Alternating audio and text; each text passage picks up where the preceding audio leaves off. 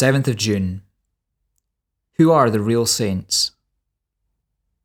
Paul and Timothy, servants of Christ Jesus, to all the saints in Christ Jesus who are at Philippi.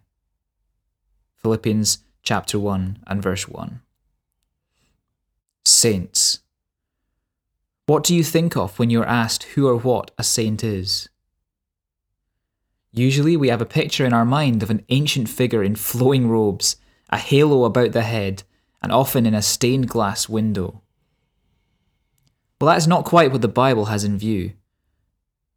Indeed, that's not at all like what the Bible has in view, for the Bible knows nothing about individuals being called saints, or about halos, or about elevating some Christians to a special idea of sainthood.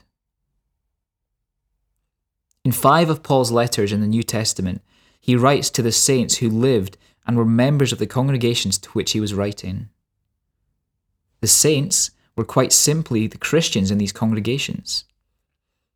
If Paul were to be writing to your congregation today, he would start his letter in the same way, to the saints. Why then are Christians called saints?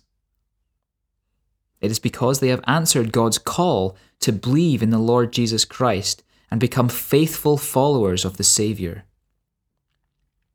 They become separated from worldliness and love holiness. They also enjoy the fellowship of other believers in Jesus. And so that is why Paul always speaks of saints in the plural. They are family.